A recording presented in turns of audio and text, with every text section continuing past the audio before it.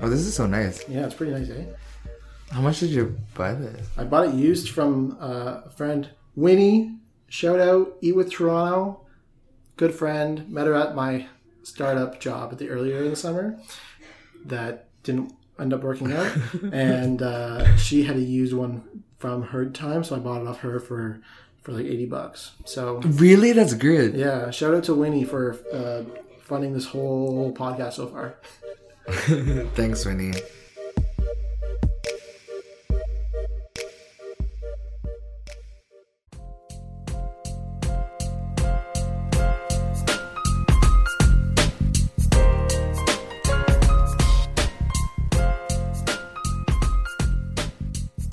Welcome to the Imperfect Podcast, where we discuss masculinity more intentionally and purposefully. On this episode, Jofo and I go deeper into our relationship, how we were roommates together, his coming out story, his relationship with his parents, the kind of religion and experiences behind that. Growing up at an all-boys school, how did being gay or struggling with his sexuality affect his relationships with his friends growing up, and then also just our relationship, the ups and downs, the rockiness of it, and then lastly where he is now and how he imagines his career, and how he thought he'd be in a different place than he is now. It's a lot of vulnerability on this episode, and I really hope that you tune in, listen to what he has to say, and be open-minded to it, because we can all agree to disagree agreeably.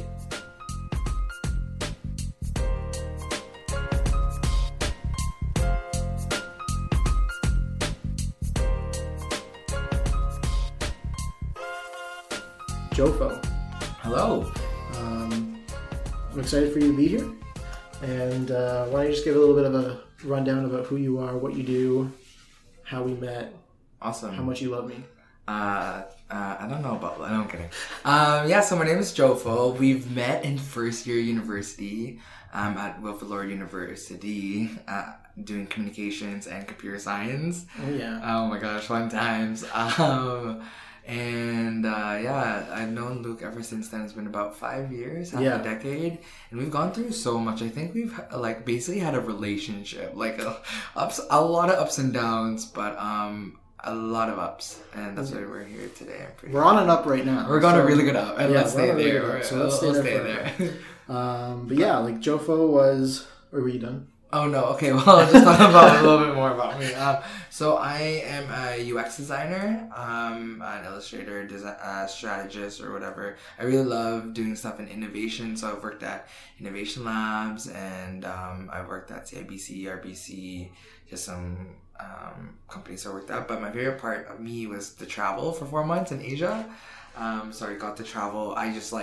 I'm done with everything, done with school, done with work, done with whatever, and just packed up and did 3 months of backpacking in Asia, and it was beautiful. Well, glam packing, but Glam packing? Yeah, glam packing. Because still got the hotels in there. Sometimes. Yeah, you spent, I swear, 2 months with your aunt or something. I mean, some bougie aunt, but it's fine. Some bougie aunt in the Philippines? Yeah. I mean, that's fine. It's glamping. Or, wait, what do you call it? Glamping, glam. Like glacking? Glam. But it should be glacking. Glacking. Oh, glam. Because okay, good. Because camping. Okay. Yeah. Glacking. That doesn't sound nice. No. Anyway, moving on. We'll move on. But yeah, I'm really excited to have you here. We have been through a lot of ups and downs, as we've talked about. We plan to talk about that during this podcast. But I guess kind of the history of us is that we lived in residence together first year. And there was a lot of things that kind of happened on that floor that we went through, I guess, that we weren't really fans of. And I think we relied on each other a lot to get through that year at some points. And I guess fun fact is that you were the first out gay person I met. And so I'm excited, excited to explore that with you today. True, yeah, for because, sure. in high school, there was people that were definitely gay, but they weren't out during that time.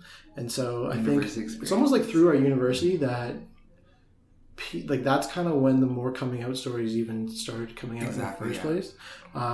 Because even on our floor, we ended up having like 4 or 5 people come out in the span of the year. It's been interesting. Yeah, interesting enough. But yeah, I guess in relation to your coming out story, like what was that for you? Because were you out in high school? Were you kind of still exploring I think it was more of an in and out thing. I think in the journey of coming out, you're not fully out just like that suddenly. I think it's a journey to getting there. In high school, it's more of a finding out story for me. My mom found out through a text she accidentally, quote unquote, read through my text message to my friend, and my dad found out, and like, you know, the Pray the Gay Away happened actually, and all that crazy stuff. And then I had to go back in the closet and then found my way back out. So I think it was a journey in high school, but surprisingly, I had the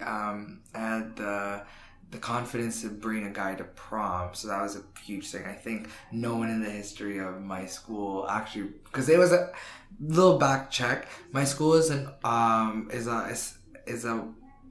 Catholic school, all boys Catholic school, private, predominantly white males who play hockey.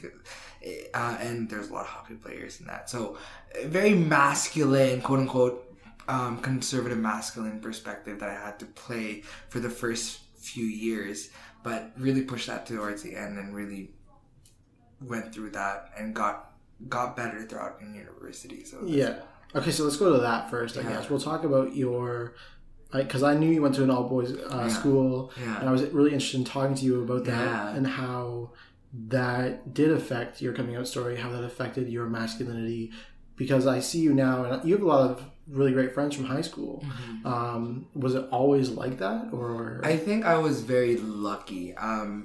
What's crazy is that I wasn't bullied. I don't think I was really bullied. I know people talk shit. Sorry, we're allowed to swear. Yeah. People talk shit behind my back, and that's a normal thing. And I know people would talk behind as like, oh, there's rumors of me being bi or gay or whatever. But I was very happy that I knew who my friends were. I have ex-best friends, of course, but who my friends were.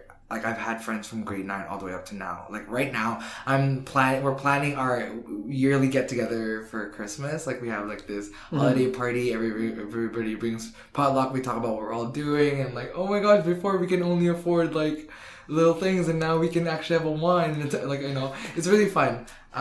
But I think I was very lucky that I had friends who didn't... treat me differently.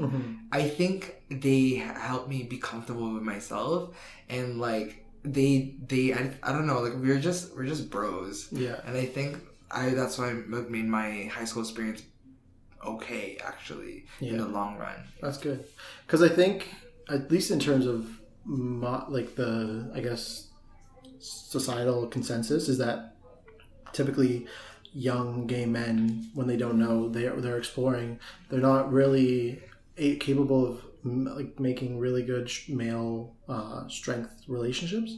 And I think as I witnessed in my high school is that a lot of the kind of people that weren't out but were very feminine, a lot of their friends were predominantly women, and so they really struggled with finding, like, you know, accepting young high school men. I would say, like, I would probably be in the category of like confused. I didn't know what was going on when I was in high school, and like, you know, back then there was all like the no homo jokes and all that stuff. So I'd imagine you've been through your fair share. Trust me, I've done that too. I think I'm lucky as well in the sense that I was trained to code switch. So the idea of code switching, I think you're familiar, but to the listeners, being able to act out a certain perspective or a certain persona. So a code switch would be a masculine, quote unquote, conservative, masculine male. So that would be the no homo, the bro, talking about girls, like, oh damn, like she's cute or whatever. I actually, back in the day, I remember my voice is a bit higher pitched, but I would speak like this. I would like, what's up, bro? Like, I would use my lower masculine voice and like talk to my bros and like that. But that allowed me to kind of like stay accepted, quote unquote. And that's also something bad in the long term because you're not fully yourself. I was lucky enough to find myself that I I'm myself when I code switch. Like when depends on the group that I'm with. I'm not saying I'm not myself with everyone. It's just that I play this fun role that when I'm with my bros, I'm a bit bro, but I'm still really gay. Like I'm still very feminine. I'll still like, oh, you cute. Like I'll still have those moments, but be able to be myself. And that took years of like understanding, being able to do that. Or when I'm with my female friends, I can be more open talking about relationship things with boys or like some adventures I've had, and like being more feminine in the way that I move my hands or my body, or so I've been able to code switch, I would say successfully, which allowed me to work with different types of people. Yeah. Okay.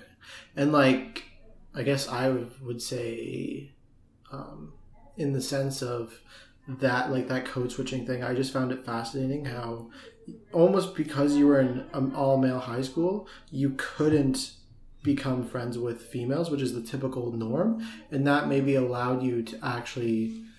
Do you think that had an overall effect on your relationship with building solid relationships with the men in your life, because you weren't kind of able to access what is societal norm in terms of being gay? Do you think that kind of helped you rather than hindered you? I think being in a place where I was out of my box, and I think that was super important for me, to struggle and understand that I need to play a certain role, because I was able to now have the skill of code switch. I think it is somewhat of a skill to be like, from bro to like femme to whatever. And it helped me in my relationships, I think, with, my career even. In a business setting, there is a certain way that you have to be yourself, like obviously like quote unquote kind of fake, but in the sense that you put yourself in a more professional manner, and that I aligned with the persona I've had growing up in high school. While I'm in a social setting, I'm more, I would say, feminine, more open with my expressions, and finding a middle ground. So having all those worlds and those struggles allowed me to find a middle ground of what's me, because I could be very professional but very, very fun and social at the same time. Because I know whenever I do an interview, they would ask me if I would ask one of your friends or coworkers something about you, what would they say? And I would straight up tell the hiring manager I'm sassy, and that's a bit of me. Yeah, it's a bit of fun of me. But this whole time I'm talking about, I was talking about KPIs, I was talking about my design decisions being used by millions of people, like all these things, and then I very like very heteronormative kind of like persona, and then I come in with like a sassy, so it throws them off and kind of surprises them and kind of changes the whole thing. So I really think it really helped me in my relationships in the long term. And do you think that that had a positive effect when you adapted to university, or did you find university more accepting and you could finally become like a more truer version of yourself? I think it luckily I think that didn't have to do much with university. At university, I feel like I took a whole new persona where I didn't have to be bro-y, but I had this like, I knew I could be very feminine, but personally I like being masculine at times, but I don't want to be too bro-y. So when I got to university, it was like my way of like, being open with me being as a gay man, but at the same time not being feminine, not being too masculine, that middle ground. And it allowed me to be myself. It really helped me be like, this is like a really cool way that I feel comfortable with reenacting myself. I feel like people, as they grow up, they still find ways to how are they going to deliver themselves. Everyone's still going through that. I know I'm not there yet fully, but I'm getting there. And I know that that's like this middle ground. So in university, I was able to utilize everything that I've learned. And now I feel like I would be both. Like I would be bro. And I would say no homo as a joke. Like I don't actually mean like, no, I'm very homo. Like, No. Like I found it interesting too, because it was coming from a world where that wasn't really discussed, the LGBTQ community, and then all of a sudden in university it's almost it's not overwhelming, but it's a lot more, right? And like you were homeschooled a little bit too, right? Yeah, I remember. Homeschooled till grade 9. Homeschooled grade 9, and then high school was your big like people kind of thing around. Well, I still played sports. Oh well, yeah, obviously. I played very heteronormative masculine sports. Hockey, so like Bardi, bro. That's wrong. So don't try that again. This is where my code switch would not work, but yeah, you went to a hockey school too, and you still didn't know bar down. I do not skate. First off, yeah, well, so it's fine. I can imagine that. I think Tyler Sagan came from your school. Yeah. You have a few folks coming. I'd imagine. Yeah, St. Mike's. Oh my gosh, yeah, that lovely school. Yeah. Anyway, no, I think it's been helpful so far for me in being where I am today. Yeah. Did you find, I guess, our floor, or I guess like Laureate, at all welcoming to the LGBTQ community? I think it was very welcoming. The thing is that I don't find myself, not politically, but the way that I express myself, I don't think I define myself by my sexuality. Mm-hmm. The thing with what I felt in Laurier is that there are individuals who believe that we have this perspective like, sexuality is only part of us, but I feel like it is what they are. I've seen that, and I feel like I sometimes still have a conservative perspective on politics and economy at times, and I feel like even though I'm an openly LGBTQ individual, I felt like I cannot have those views at Laurier. Like, I don't want to talk about exactly what my views are, but I realize that we're very accepted as that you're a gay person, but your views has to also be this part of the quote unquote probably gay agenda. Wrong, but like in that realm, right? So I felt that at Laurier because they were very left wing, as you're very well aware, very left wing, and that's great at a point.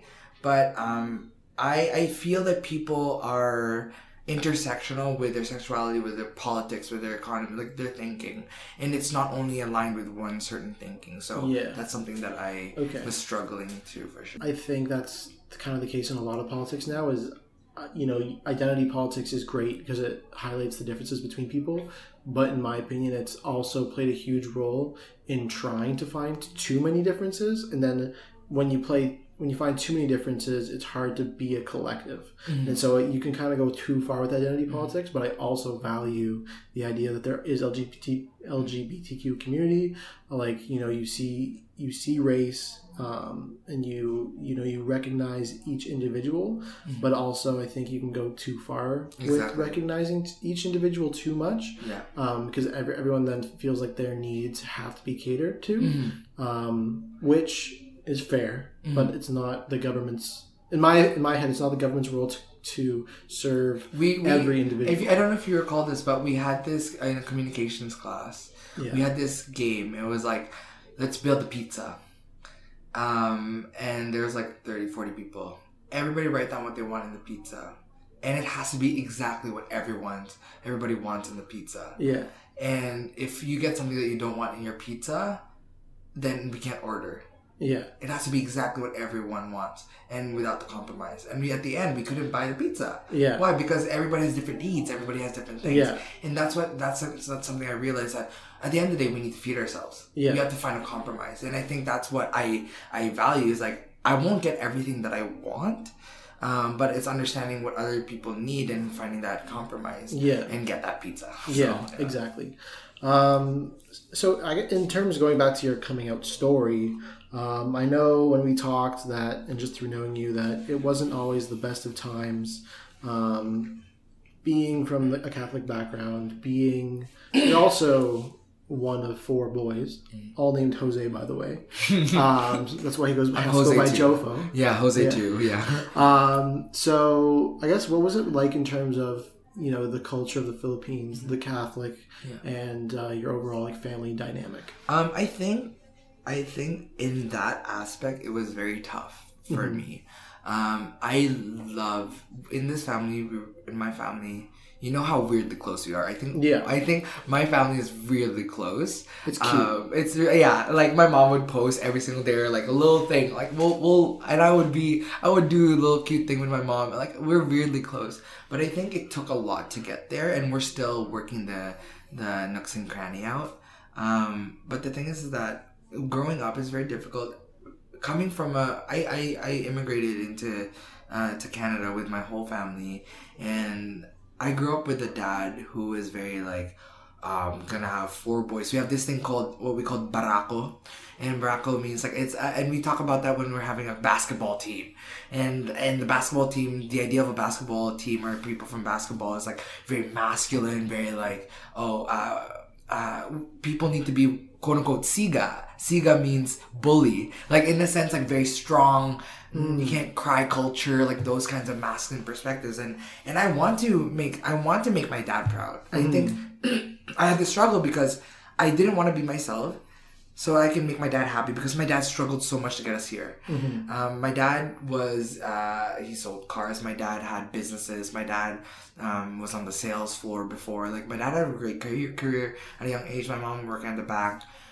But moving to Canada, my mom had to like work at a retail store at Starbucks. My dad had to go back to school. You know, everything's much better now. But at that point, I realized like, wow, I can't look at my individualism right now because I want to at least make them proud. And that was a struggle for me with my sexuality because I know we went to church every single Sunday. It's crazy. We wake up at 8:30. Whole family, we go to church at 9:30, and then we'll go for food.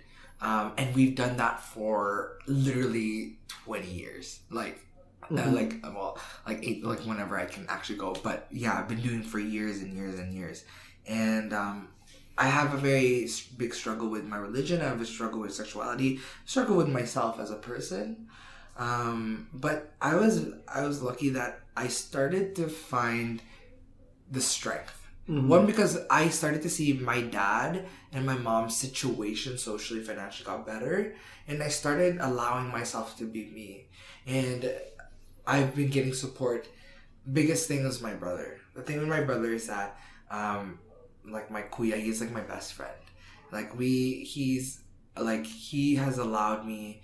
Without him, I think I'd be more scared because I drew strength from knowing that he will have my back in terms of that.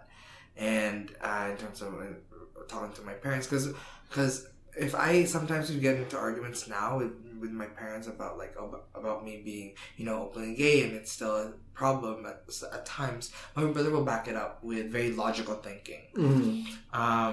But we struggled through that a lot because in the Catholic religion, being gay is apparently a problem.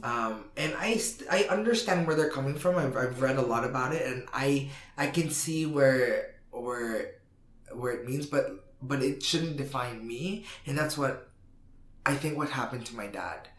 I don't think they support or can imagine the fact that I might be with a guy, but they've done their best to not anymore define me as that. Because I think I've showed them that, one, I finished school, like I had really good jobs in the past. I would say I'm quote unquote go to the gym or whatever. I have really good like social relations. I help out at home and stuff like that. I think it took me a lot to prove to them that, hey, I'm not only that. And they're starting to do that. And you know what? It's crazy because now I randomly hear my dad, he loves podcasts. He's like a motivational speaker. But like, he loves listening to podcasts. And I would overhear him listening to podcasts about trans individuals or gays in the, Catholic gays. And just trying to understand and wrapping himself ahead. And that's allowed me to nurse my relationship with him because I understand, hey, he spent years, 30, 40 years of this thinking, and he's in deep with that Catholic like that. And he's still in deep, but he's unlearning a lot of things for me. But I won't do overnight. And that's why I'm okay with the pace, because I need to be strong with this and understand his perspective and find a middle ground with him. So that's why I think we have a beautiful relationship. Yeah. Like, we'll sometimes talk about it. Like, my mom is a bit more better to talk about it, because I'll be like, oh, Mom, like, I have a boy problem. And I'll tell her, hey, and she'll be like, oh, I don't know what to say. And I'll tell her, don't think of it as a guy, think about it as a girl, maybe, and just like tell me what you think. Yeah. And that's allowed me to have a middle ground. I obviously I want to just be like, oh my gosh, my ex is like this, my this is like this. No, but at least we have a middle ground and be like, hey, like, this person, like, I'm not putting, it's really difficult for her, but she's really trying, and I really appreciate that. So yeah. I think the relationship has been better. Yeah, that's good. And I don't think you question your parents. No. Yeah, like, I think that's one thing that has always confused me too, is like how, you know, your parents don't have to support every decision you make or understand every decision you make. But that doesn't mean that they don't love you. And I think as long as they still, and I know a lot of people that grow up homosexual or gay don't have that kind of support from their parents. They don't have that love. But I think in a lot of families that there is still that. And even for myself, I would say, you know, I grew up in a Christian home too. So my relationship with even heterosexual, heteronormative sex is kind of thrown off too. And like, I'm trying to explore that now in myself is really, it's a taboo, right? Like, it's a taboo for me. I've been told my entire life, you know, you only have sex with one person, the person you marry. And it's like, is that what I want for myself? Should I feel shame if I don't follow those rules? I don't want to wait till marriage. Like, I don't think that's a good rule. That's not a rule that I'm looking to apply to my life. But should I feel shame about that? Should I not? So even in my own family, which is where I'm straight, my parents don't really understand the heteronormative side of the things either. And so I think it's interesting how it expands beyond just like these beliefs can be ingrained in multiple ways about the shame people have about sex, or the shame. And so I in one way I like the rise of kind of, I don't really like the rise of provocativeness, I guess, in the sexual realm. I still think everyone should be healthy, and I still think you should do what you want to do and not just, you know, play around just because you think that's what you should do. I think everyone should practice what they believe in. But I just find it so interesting how there's been such a shift in the homosexual world in the last maybe like 10 years, and we still expect our parents to understand right away when they have to go through a learning process too. And I think that's one big thing. I don't think a lot of those individuals, like our parents and stuff, have experience or have people to experience that with. Like, it's crazy. I can say so much about, let's say, Asia. I can say so much about Philippines, even though I haven't been there for like 5 years. But it's so different when I'm there, when I'm experiencing it with people there or with someone there, and understanding what they're going through, they're thinking, what they're feeling, they're doing. And to be honest, like, our parents are probably too busy to even get to that point. Like immigrant parents, I would say I've seen, they're so busy in trying to still make a life for us. And that's like, I think it sucks, but they haven't had the opportunity to sit down and be like, hey, let me open my mind. Let me have that. And they're just really too busy maybe making money for their children, saving up, making sure there's food on the table. Those things are at the top of their mind. And that's why I'm like, hey, it's okay. But that doesn't mean I'm going to stop. I'm still pushing the boundary still. So that's why I don't expect them to be there right away where I am. But I expect them to at least be open to it, because I'm not expecting them to be okay 100%. And that's what's been happening recently. And I hope a lot more other LGBTQ individuals realize that their parents are going through something. And you know what? Maybe they don't intrinsically hate you. Yeah. They just don't know what to do. My parents, they told me straight up, they didn't know how to act. with me. They did not see this coming. They did not prepare for this, and through their whole life they thought of this thing that's gonna happen. Mm-hmm. But just give them time and prove yourself. And I know it sucks, but the thing is that nothing happens overnight. You have to go through something that my dad says, go through things day in, day out, and go through the next day. So, and I hope that's something people would go into. And I think it's just really hard, even for me, to put myself in the position of being attracted to my own sex. Or, it's even hard for me to understand everything behind transgenderism or transsexuality.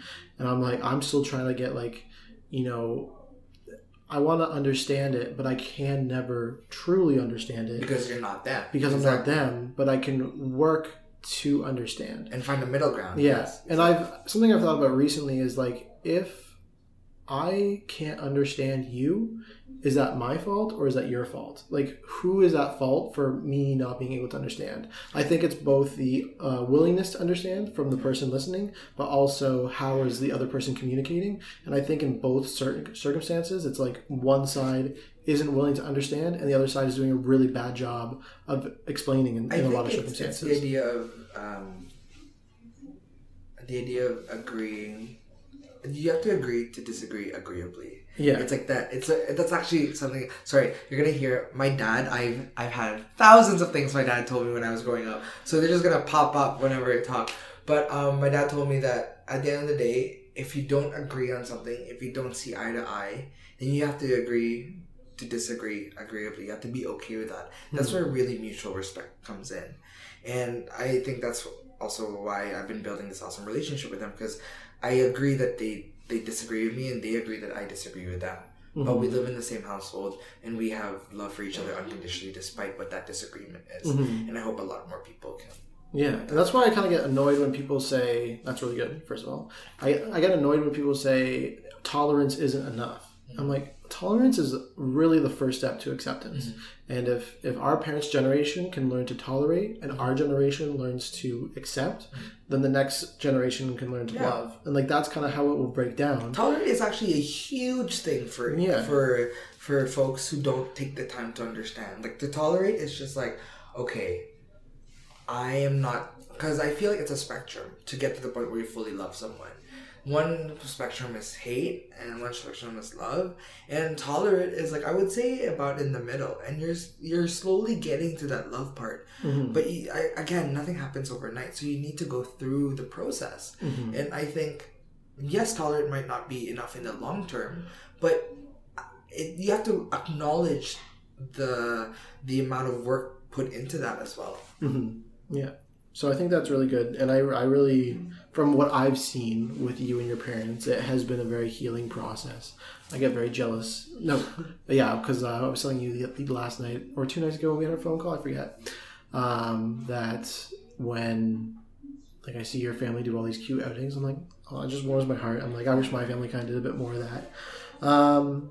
But I guess that covers quite a few things that I want to talk to you about in terms of your relationship with your parents, your coming out story, and your dad.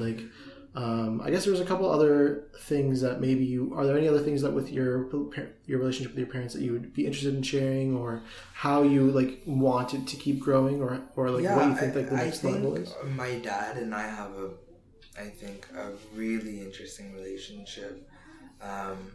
As I said, he's a motivational speaker. Everyone in my family would go to him.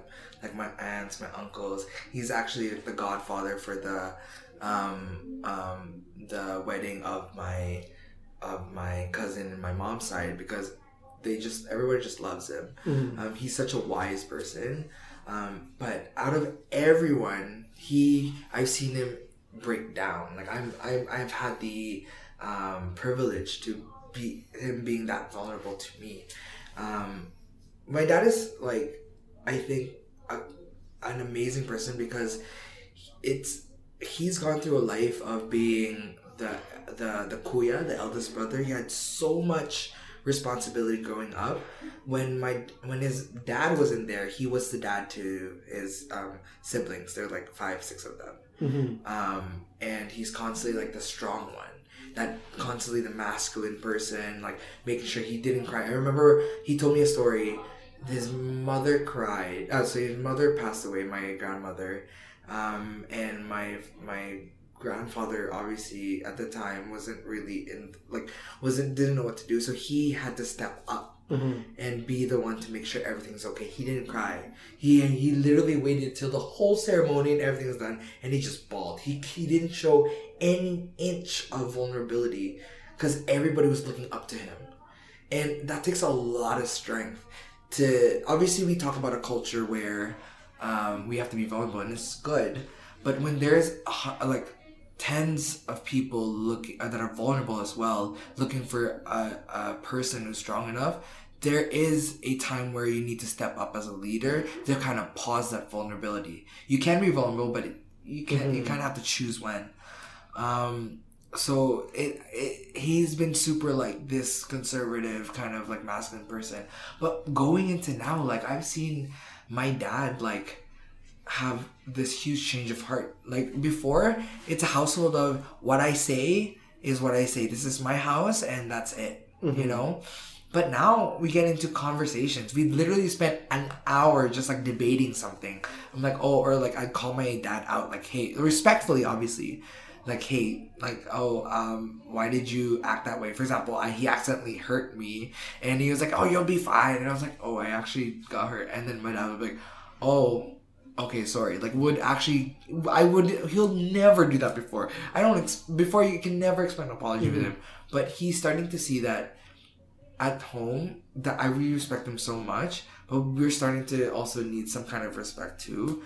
And we've been growing together and we're learning from each other, and it's been like awesome because we literally sometimes we drink together now, which is a really interesting thing. And some things that my dad does, I come home from work really late. It's like 7, 8, or 9, and then he'd be a little bit tipsy or whatever, but he'd have salmon ready and he'll cut it for sashimi and have it plated and ready for me, or have food ready for me. So like those little things, and I'm like, despite all the struggles we've had, he's constantly showing that he loves me. Obviously, in an Asian household, it's a bit harder for the dad to be like, oh, I love you. But he's showing him constantly in different ways. So that relationship with my dad has really like evolved, and I'm very lucky for that. That's good. Yeah. No, like I think what I've realized too recently is that our parents definitely grow with us. Yeah. And they're learning. Like they're not perfect. Yeah. I remember it's crazy because when you're younger, you think that they're the smartest and crazy. They're the best, like the number one people in the world and no one else. And then you start to have there's this phase where like they're invincible to being they don't know shit. Yeah, they don't know shit to understanding the strength that they have to go through to where they are today, and respecting that and realizing that, hey, there's no equation to being parents. No. Like there isn't. Like that's what I've just realized. Like wow, like they no one tells them like, okay, step 1, you have the baby. Step 2, you have your fun. Step 3, put them in a carriage. Step 4, put them to school. Like no, there is no like pick the perfect school. Yeah, exactly. There's no like perfect equation for them, and they're going through that, and them immigrating from a whole different life to a new one, and having this whole new society in front of them. Like they're learning so much, and honestly, I look back and I'm like, if I'm like that age and I have to move for my family, I have to relearn so many things, I would be so tired. I would be like, F off, like just listen to me and just move on with your life. I'm giving you food. Like it's crazy the amount of work that they're continuously doing. You know? So and it's a lot of patience. And it's a lot of patience. And especially when I guess you come from a house where, in my instance, you grew up in the church and you move away from the church. Yeah, it can be a lot harder too, and like you have to understand. I'm starting to understand how much patience and loving my parents have to give me, even though a lot of the things I do, they're not really fans of. Yeah, they're not like a thing with the moving away from the church. Like, it's not that I hate the church. I'm not like, obviously I have my struggle, but I want to understand religion in my own perspective, because I personally think for 20, 22, 21 years, I've been constantly in this religious cycle where I haven't really had my full say. I've just been told, oh, you need to do confirmation, you need to do this, you need to do that. And it's just recent where I'm like, I don't want to go because I'm not comfortable, because I don't know what exactly I need right now or I want. And being there doesn't give me happiness, or doesn't, I feel like, one, I'm in a space where I'm not fully welcome because of the struggles I've been to, in a place where I'm not the happiest. And it's a lot, I think, a lot for my parents, for me to start saying, like, not going to church. Like, I feel like on Sundays they're like, oh, are you coming to church? I would say no. Like, I think so. It took me a lot of strength to get to that, to say no to going to church after 21 years straight of going to church. I stopped going in like first year. Oh my gosh! I like literally, they're like, "Oh, really? What is it now? Are you Satanist?" Like they would think a lot of things, but it's a lot of strength to get to that point, and it's a process. I think we're all going through. Yeah, I remember. I know where I was when I told my parents that I don't go to the church anymore. Yeah. I'm not interested. Like. Yeah. I don't know what I believe, but I know I would. It's interesting because, like, I don't know if I hate the church, but I hate the church too. Like, I hate the church as an institution. Like, as a cult, yeah. As an institution, I think theoretically the church, in terms of like, theologically, I think what the church offers, I still somewhat align to the idea of like a higher power, like certain things about the church. I do still believe in and stuff. But, like, the idea is, oh, you have to go to church every Sunday to be a Catholic. Oh, you have to do this, you have to do that. Or, like, like... A lot of legalism. Legalism as well. Like, oh my gosh, you didn't go to church. Like, I remember it. I've seen it. Because, like, if my family members didn't go to church, or, like an aunt, like, oh, did you go to church? No. Oh, you should think about it. So you get, like, you start shaming. And I'm like, no, like, that shouldn't be what the church is. If you're fully if you're fully open to the religion, you should be open and going and continuously active upon it. But you don't, like, shame others for not, like, those kinds of things. Yeah, like, my experience with it was that it's very judgmental. And I guess in relation to some of the youth pastors I had, is that they kind of failed colossally as men in a lot of cases. And I'm like, these are like people I'm supposed to look up to in my life of living a good marriage or living out like the word of God. I'm like, no thanks. I can find better people in a lot of other places. So I think I would say I have a bit of like angst against the church too in that regard. And for that reason, I'm just not interested. I'm like, I would rather have people that are in my life that I can talk to openly about these things than have to go in my room and like pray at night, I guess. Yes. Or like confess to a priest or a father or something behind a wall. And be like surprisingly absolved of everything you've done. To me, it's just getting things off your chest. Like, that's it. Like, that's kind of what the essence. I also think it allows people to buy into one certain identity, and so like that kind of goes back to your pizza thought of, well, everyone would say religion, but now everyone sees that religion is a very divisive thing. And so it's really interesting because I read a book about how, even though religion may be considered bad overall, it was actually great because at least people aligned to one concept and they could identify with each other because of that one thing. And now that's kind of dispersed, and that might be one of the reasons why we have a lot of anger in society and why we might not be as culturally accepting or together. Yeah, like one of the crazy sermons. So in the church, you have this like 20-minute sermon of like the gospel into how do you apply the gospel from hundreds of years ago to a today thing. And then she was like, don't be afraid to say Merry Christmas. People are saying Happy Holidays in Xmas now. So next time when you go to a store and they say Happy Holidays, you look at them and you tell them Merry Christmas and you walk away. I'm like if you're trying to make them feel bad for saying Happy Holidays, and you're like, that's not the way to do it. But if you want to say Merry Christmas in a very like positive way instead, that's fine. Yeah. But like going there and trying to like push down like, hey, you should say Merry Christmas, like those kinds of things really bother me. Like I'm definitely someone who says if you believe in Christmas, you say Merry Christmas, and you receive Happy Holidays. If other people don't want to say Merry Christmas to you, don't be offended if people are offended when you say Merry Christmas, but also don't be offended when people tell you Happy Holidays. Because it works both ways. If someone says to you and they're Jewish, like Happy Hanukkah, just be like, Merry Christmas back. Like, yeah. Like, at the end of the day, I think the intention to just say it was not really there to harm you. The intention was really to greet something that you're probably like happy about, or like, or celebration really. It's not to dismiss other people, but... I guess there's two more things I want to talk to you about, but I guess they're going to be pretty brief. One is our friendship. So I know it hasn't always been the best. We lived together in first year. We lived together in third year. I know I was kind of an asshole in third year for a bit. We went through some ups. We went through downs. Like one pretty, I guess, serious down. But then it's only gone up since then because we communicated like mature adults. Give me a fist bump. Yes. But I guess I want to apologize to you about that and how I told you on the phone that I don't think I was a good friend. And you're like, I just wasn't sensitive. Yeah. I was a sensitive friend. And I would agree with both. I'd say that I was a bad friend, but also an insensitive friend. So...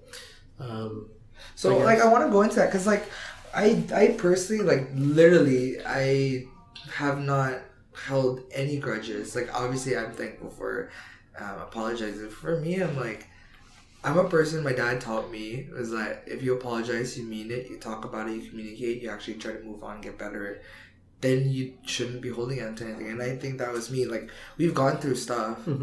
And I've heard you apologize, and I've seen you gotten exponentially better as an individual and as a roommate, a relationship really. But yeah, like I just want to let you know that I didn't really need that apology. I feel like I'm super happy of where you're going and how you're doing things. In terms of our relationship, yeah, I think our relationship in the midway was a bit rocky. I think being floor mates was great. We had our space from each other, but I think living and it's for me I think my first taste of what a real relationship is in a sense, because I'm starting to realize that we have different ways to how we live life, or how we in our vulnerable areas of times we're different, and there has to be a way to respect that, or if we're hinging upon another person's like space, we have to be respectful for that. And that's something that I think if we're going to talk about the issue or like what happened, is that I know I had some of my like utensils. I remember like some like a utensils thing. Is that the one you were talking about? I don't know. What was it? There's a few, but the one thing was like, you're using my utensils, and then you left it in the sink for like 3 days, and I'm like, I didn't wait till like the third day to be like, hey, like, did you use my stuff? You're like, maybe I did, like, I think with you is you don't pick up your feet when you walk in the house. Oh my god, it was so loud. And I remember just yelling at you one time, pick up your fucking feet, because it was just like.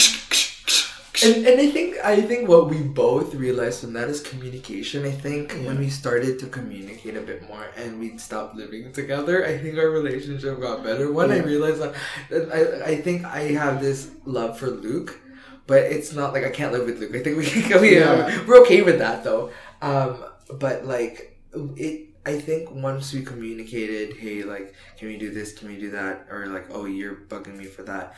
It got him better because we don't sometimes realize some of the things that we do, and it might annoy people, and we don't intrinsically want to, like, I don't think you actually plan to use my utensils and leave them there so I can get annoyed. That's the thing. And I don't walk my heavy ass feet so I can annoy you. Like, that's the thing. I know in our hearts we didn't mean to do it to piss each other off, but there was that miscommunication, that barrier, and when we started to get this communication together, we start to get to the point that we understand that, this is something that I just do and I'm not realizing. We apologize for it and we try to get better. Obviously it's not perfect. Obviously there are times where we go back, but to realize that, hey, like, this is something, and we communicated that. And once we finally had that space from living together, we stopped focusing on the little things that annoyed us, because living together really started to like infringe upon our friendship. But when we took that away from the equation, and I think this is kind of healthy, we focused on what we're doing outside. What we're doing, like, we both supported each other a lot. 100%. Yeah. Like, I don't think about, Luke, I'm gonna come home to Luke not doing my dishes. No, I now I don't go home to him, but like I go home and I'm like, what is Luke doing today? Like, or he'll message me and we'll have a conversation about what our struggles and what we're going through away from the little things. And I think that's allowed us to really mature and grow more and got a better relationship overall. Because it hit a high point, I remember, and there was like 3 days of probably like just silence between us. Like we weren't talking, which was really awkward because we shared a bathroom. Yeah. And our bedrooms were like right next to each other. Yeah. I came home one day and I'm like, dude, we need to talk. Because there was just so much tension in the air. There's so much tension. There's so much tension in the air. And I was just like, Jofo, let's talk. I remember, I think we both cried to each other. Oh my gosh. It was like probably like an hour-long conversation about some of the deeper issues beyond just like you not picking up your feet and me not doing my utensils. It's like in a relationship, it's like, are you mad that they didn't do their utensil? Or is there something like deeper that you're annoyed at? And so like, it was kind of like a relationship in that sense. Yeah. But yeah, I think we moved beyond that really quick. Once we had that conversation, it was like the next day it seemed fine again. Yeah. There was a bit more repairing, but I think you and I have just been really fascinated by the lives we live in our mission and our drive to be better and our drive to do things that are interesting. Because at the end of the day, I think what we aligned with is that understanding we're not the best people right now. We're imperfect. Imperfect. You gotta listen. But it's the idea that we're growing and we're growing together with that friction. And we've built upon from each other. Like, I think the biggest skill that I learned from Luke is empathy. Like I think you're very empathetic to people. Crazy enough. I know if you look at Luke, you don't think that. But like having these conversations with so many people and going through so many perspectives and working with a lot of different people has allowed him to see the lives of different individuals. And I know that what Luke got from me was a bit of like, I don't know, patience. I don't know what he really got out of me. But I would say like it's a constant learning relationship. Like, oh, Luke is doing this. Like, that's amazing. And it gives me happiness because I've seen you grow so much. And it makes me so happy. Like, I remember the nights that we worked on our digital electronics project. Oh my gosh, that's like 5. I didn't even finish that degree. I switched out first year. I remember to like where we are now. Like I literally was not seeing this. We did not see this coming. I don't think this right here today was not ever like a thing. Like computer science was like kind of like our first thing, like, oh my gosh, we're both into computers. And then I saw you struggling to, this is not really my thing. And I'm realizing, oh, this is maybe not even my thing too. And we stuck with communications. We were thriving in communications, like all these things. Thriving. Right? You were fantastic. We were the only, like, when you were in class, you were only the one speaking and like trying to challenge ideas, and I was like the only one speaking and challenging ideas. Like sadly we didn't have enough classes together at the end. I can only remember one class. Like I think we would have been so good together in the class. We'd be like, you know what, Luke, that's a really good idea. Or like, you know what, Luke, fuck you. Like, and we'd be sitting beside each other. Yeah, like, no, this is good. You know. And then we go home together. And we're like, oh shit, here we go again. No, like I appreciate that. I think it's interesting because I don't really think I have that much empathy anymore. Just because of you would know the deeper story behind that with someone in my life. But I think that really I think that relationship I had earlier in my life with that person, I'm not going to name names or anything like that, kind of really affected until now. Would you say my sympathy and empathy? I would say I would say like it drastically hurt. Because you put so much effort and time to that relationship. Yeah, and it was a lot of vulnerability. That friendship, yeah. And like, it was almost too vulnerable. And I've learned a lot about like toxic. Things about me too. So many times. Yeah.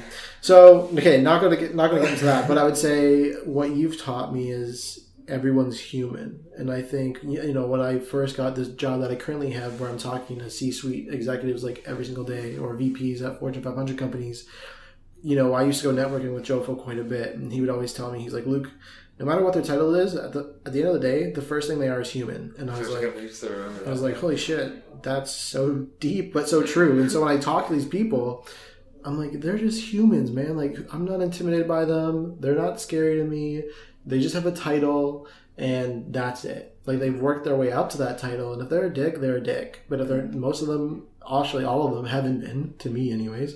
So I think that's something that you really taught me. And then driven, like you have a drive, and I think that I was always jealous of that drive, and it's like I always wanted to find out what I was passionate about, how I could get a job, and you taught me, some of the best practices that I now use all the time to find jobs or to network or to like, you know, reach out to people and just have that confidence. So I'd say you've taught me a lot more, I think career-wise, but just like understanding kind of the games that you have to play. And I like them because they weren't fake games to me. Like, to me, they just seemed like the natural thing to do. And you kind of taught me because it was natural to you, and we have a very similar... Even though we don't think we have a very similar personality, I'd say we are probably more similar than different. We are. And so I was like, I liked that worked for me, that your advice. But I guess since I know you have to go soon, let's go with this. One of the last things is like, you know, going back to how you're driven. Right now, you're in one of the first stages of your life now where it seems like it hasn't shaped to the way you want it to. You know, I remember you always having a job throughout university at like really 6 startups in Waterloo, always doing 3, 4, 5, 6 things, running yourself super thin. And I was like, Jofo, pick one, excel at it. Pick one, excel at it. And then I think that kind of hit you more in 4th and 5th year. And, you know, you were doing really well at CIBC before going on to Asia. Yeah. You went to Asia for 4 months. You came back and you kind of thought your life would be mapped out. Yeah. And it kind of hasn't worked out that way. Yeah. And so I'm interested in hearing... Yeah, I think that journey has been a huge struggle for me. And I'm still going through it. But my outlook on it has been constantly positive.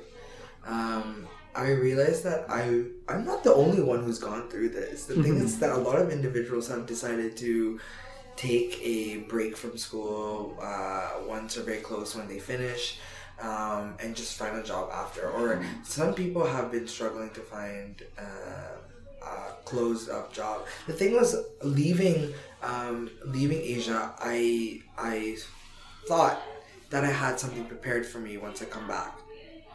And there's so many things, and the thing is, life doesn't give you exactly what you want every single time.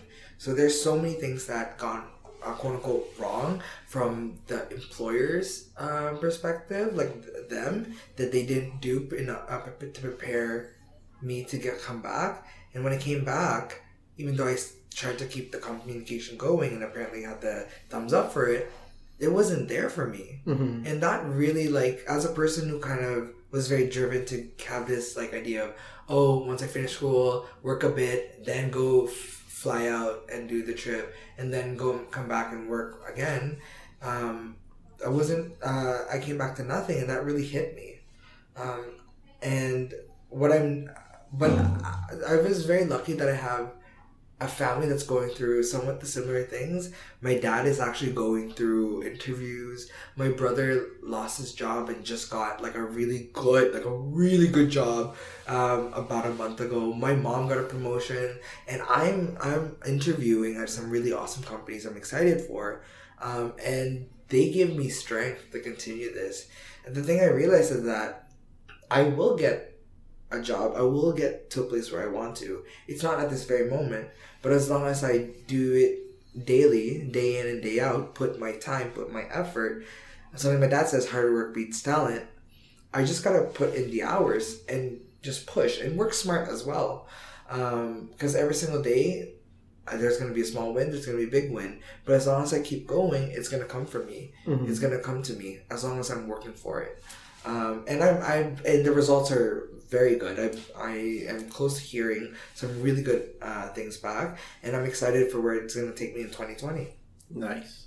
Yeah, so it's been very, I would say, surprisingly optimistic and positive, because I think I would be I thought I would be depressed. Well, I think 3 years ago, I wouldn't even imagine. I wouldn't want to be your friend going through this. No, I'm kidding. But you'd just be so down. I'm not gonna lie. I had this I had this perspective, I was on the up and up, and I would just go up and up. But I think I'm very thankful for this experience. And I say that now, and I'm not going to take it ever back, because it humbled me. It humbled me to what my parents has gone through. They've left their careers to come back and do something. Right now I'm doing freelance, which is great. I've got some clients, but my parents came back and they were just working in retail jobs. My dad had to go to school, all these things, and they got it harder for me. I've just started my career for the past 5 years. They've had their career for 10, 20 years, and they have to go back from day one, which is like something that humbled me so much, which made me love my parents even more, and realizing the struggle that they gone through, that they don't ever tell me, did you know we left everything for you guys? Like, they don't really do that to me. So that's why I'm optimistic and positive, because I know someone close to my life has gone worse, and I know I'm going to be in a great position in the next few months, just as long as I keep going and doesn't stop, and I'm not stopping. Nice. I think that's a good way to get to the last three questions. Yeah. Going from your parents and showing you how to be optimistic. But, the last three questions. What is one thing that your father told you that you value today and are very thankful for? What's one thing that you wish he kind of taught you when you were younger? And what's one thing that you're going to tell your future kids? So you're going to have to say the second question again. But the first thing, what my father told me that I kept... kind of, or so it's not really what he told me. Well, it kind of told me what he kind of made me do. So there's this thing every single morning, really crazy, it's like a habit, but I fold my bed. I fold like my comforter, my blanket, every single day before I leave. Not when I wake up, as soon as I wake up, but before I leave. I cannot leave the house. I remember I saw the bus, but I remember that I didn't do the bed, so I run back in. I won't miss the bus. I'll do my bed. And that, it just goes to show, I know that I'm going to come back and sleep in it. We do that every single day. But it's the idea of like day in, day out, you have to fold your bed. You're going to mess it up. And that's with life. Every single day, you just have to do what you need to do. But in the morning, it's a new day. You fold your bed, you get ready for the mess, and it will be messy, but that's okay. Take the next day, you fold it again, it's a new day, and then you have to fold it again, clean it up, and it might be a different mess, but that's okay. And we've applied that in our family so many times, where we don't go to bed with a problem. Very rarely do we. We kind of end the night with, okay, we might disagree, but we agree to disagree agreeably, and that's fine. At the end of the day, tomorrow we're still family. We unconditionally love each other, and I apply that with so many things. I didn't get the job, that's fine. Continue the search. I didn't get the call, that's fine, continue. Like those kinds of things. So I've applied that so many times often, and allowed me to be okay. That's why I'm okay with failing or being said rejected on. I'm pretty you know the struggle of being rejected on so many times. It doesn't hurt you anymore because you can just move. I've never been rejected. No, okay, that's true, you're perfect. But like it allows you to just keep moving, and that's something that my dad did. Yeah, cool. Second question. I think I think I saw a commencement speech or something about that. Like fold your bed every morning, because it means you start every morning with a win. It's like something along those lines, because it's every day you start something, nothing gets in your way. You know you succeeded at one thing before anything else could possibly happen. Okay, the second question is, what's one thing you wish he taught you? I think one thing... Or told you, or showed you. I think, obviously... To be honest, I don't think there's anything really. I think how everything played out. Obviously, I would wish that he would accept me more in terms of my sexuality. Like that. That's obviously something I'm constantly hoping for. But the idea of going through that struggle, I would not ask for him to change that. I think I needed that. I needed all the struggle. I need the adversity. I think I needed feeling that pain, that loss, that frustration with them, their relationship, the downs, the ups. Because without those, it wouldn't allow me to be, I would say, quote unquote, this strong as I am today with my family, with them, and with outwardly in roles that I've been. So there's really nothing I hope that he would have taught me or showed me, like skills or anything. I think he's continuously doing what he has been doing and doing great at it. Yeah. Nice. And then the last question, what's one thing that you want to tell your future kids or show your future kids? One thing I want to tell my future kids is to take the time to love yourself and be okay with different people. It will be a constant struggle to love yourself. I don't think I've gotten to the point where I fully love myself. I don't think a lot of people will get there in this stage of their life.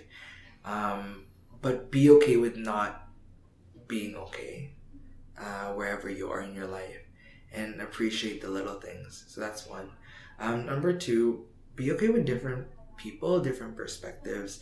I know that we get to the point like, oh, be open-minded, but I've seen so many, I don't want to get political, but a lot of left-leaning individuals who are so close-minded. And they're so like, oh, just because you're different, like, there's this question, oh, would you even go on a date with someone with a different political view? And I would say yes. That allowed me to have a conversation with someone I don't understand. Yeah. Or like maybe have a conversation that unlocks something new with them or I myself. You know, I don't think if we go on a date, they want to fully change me in my political views, nor do I want to politically change them. Yeah. Maybe it's just a really cool conversation that we can agree to disagree, agreeably, things that. So be okay with different people and their perspectives, because that makes you a better person to be okay with their perspective, to kind of like work around that and still see them as human. Because at the end of the day, we're still human. How do we work around that, you know? Yeah, that's great, man. That's, I guess, all we have for this episode. Awesome. Thanks for tuning in, and thanks, Jofo, for coming out. Love you. Love you too. Thanks for having me.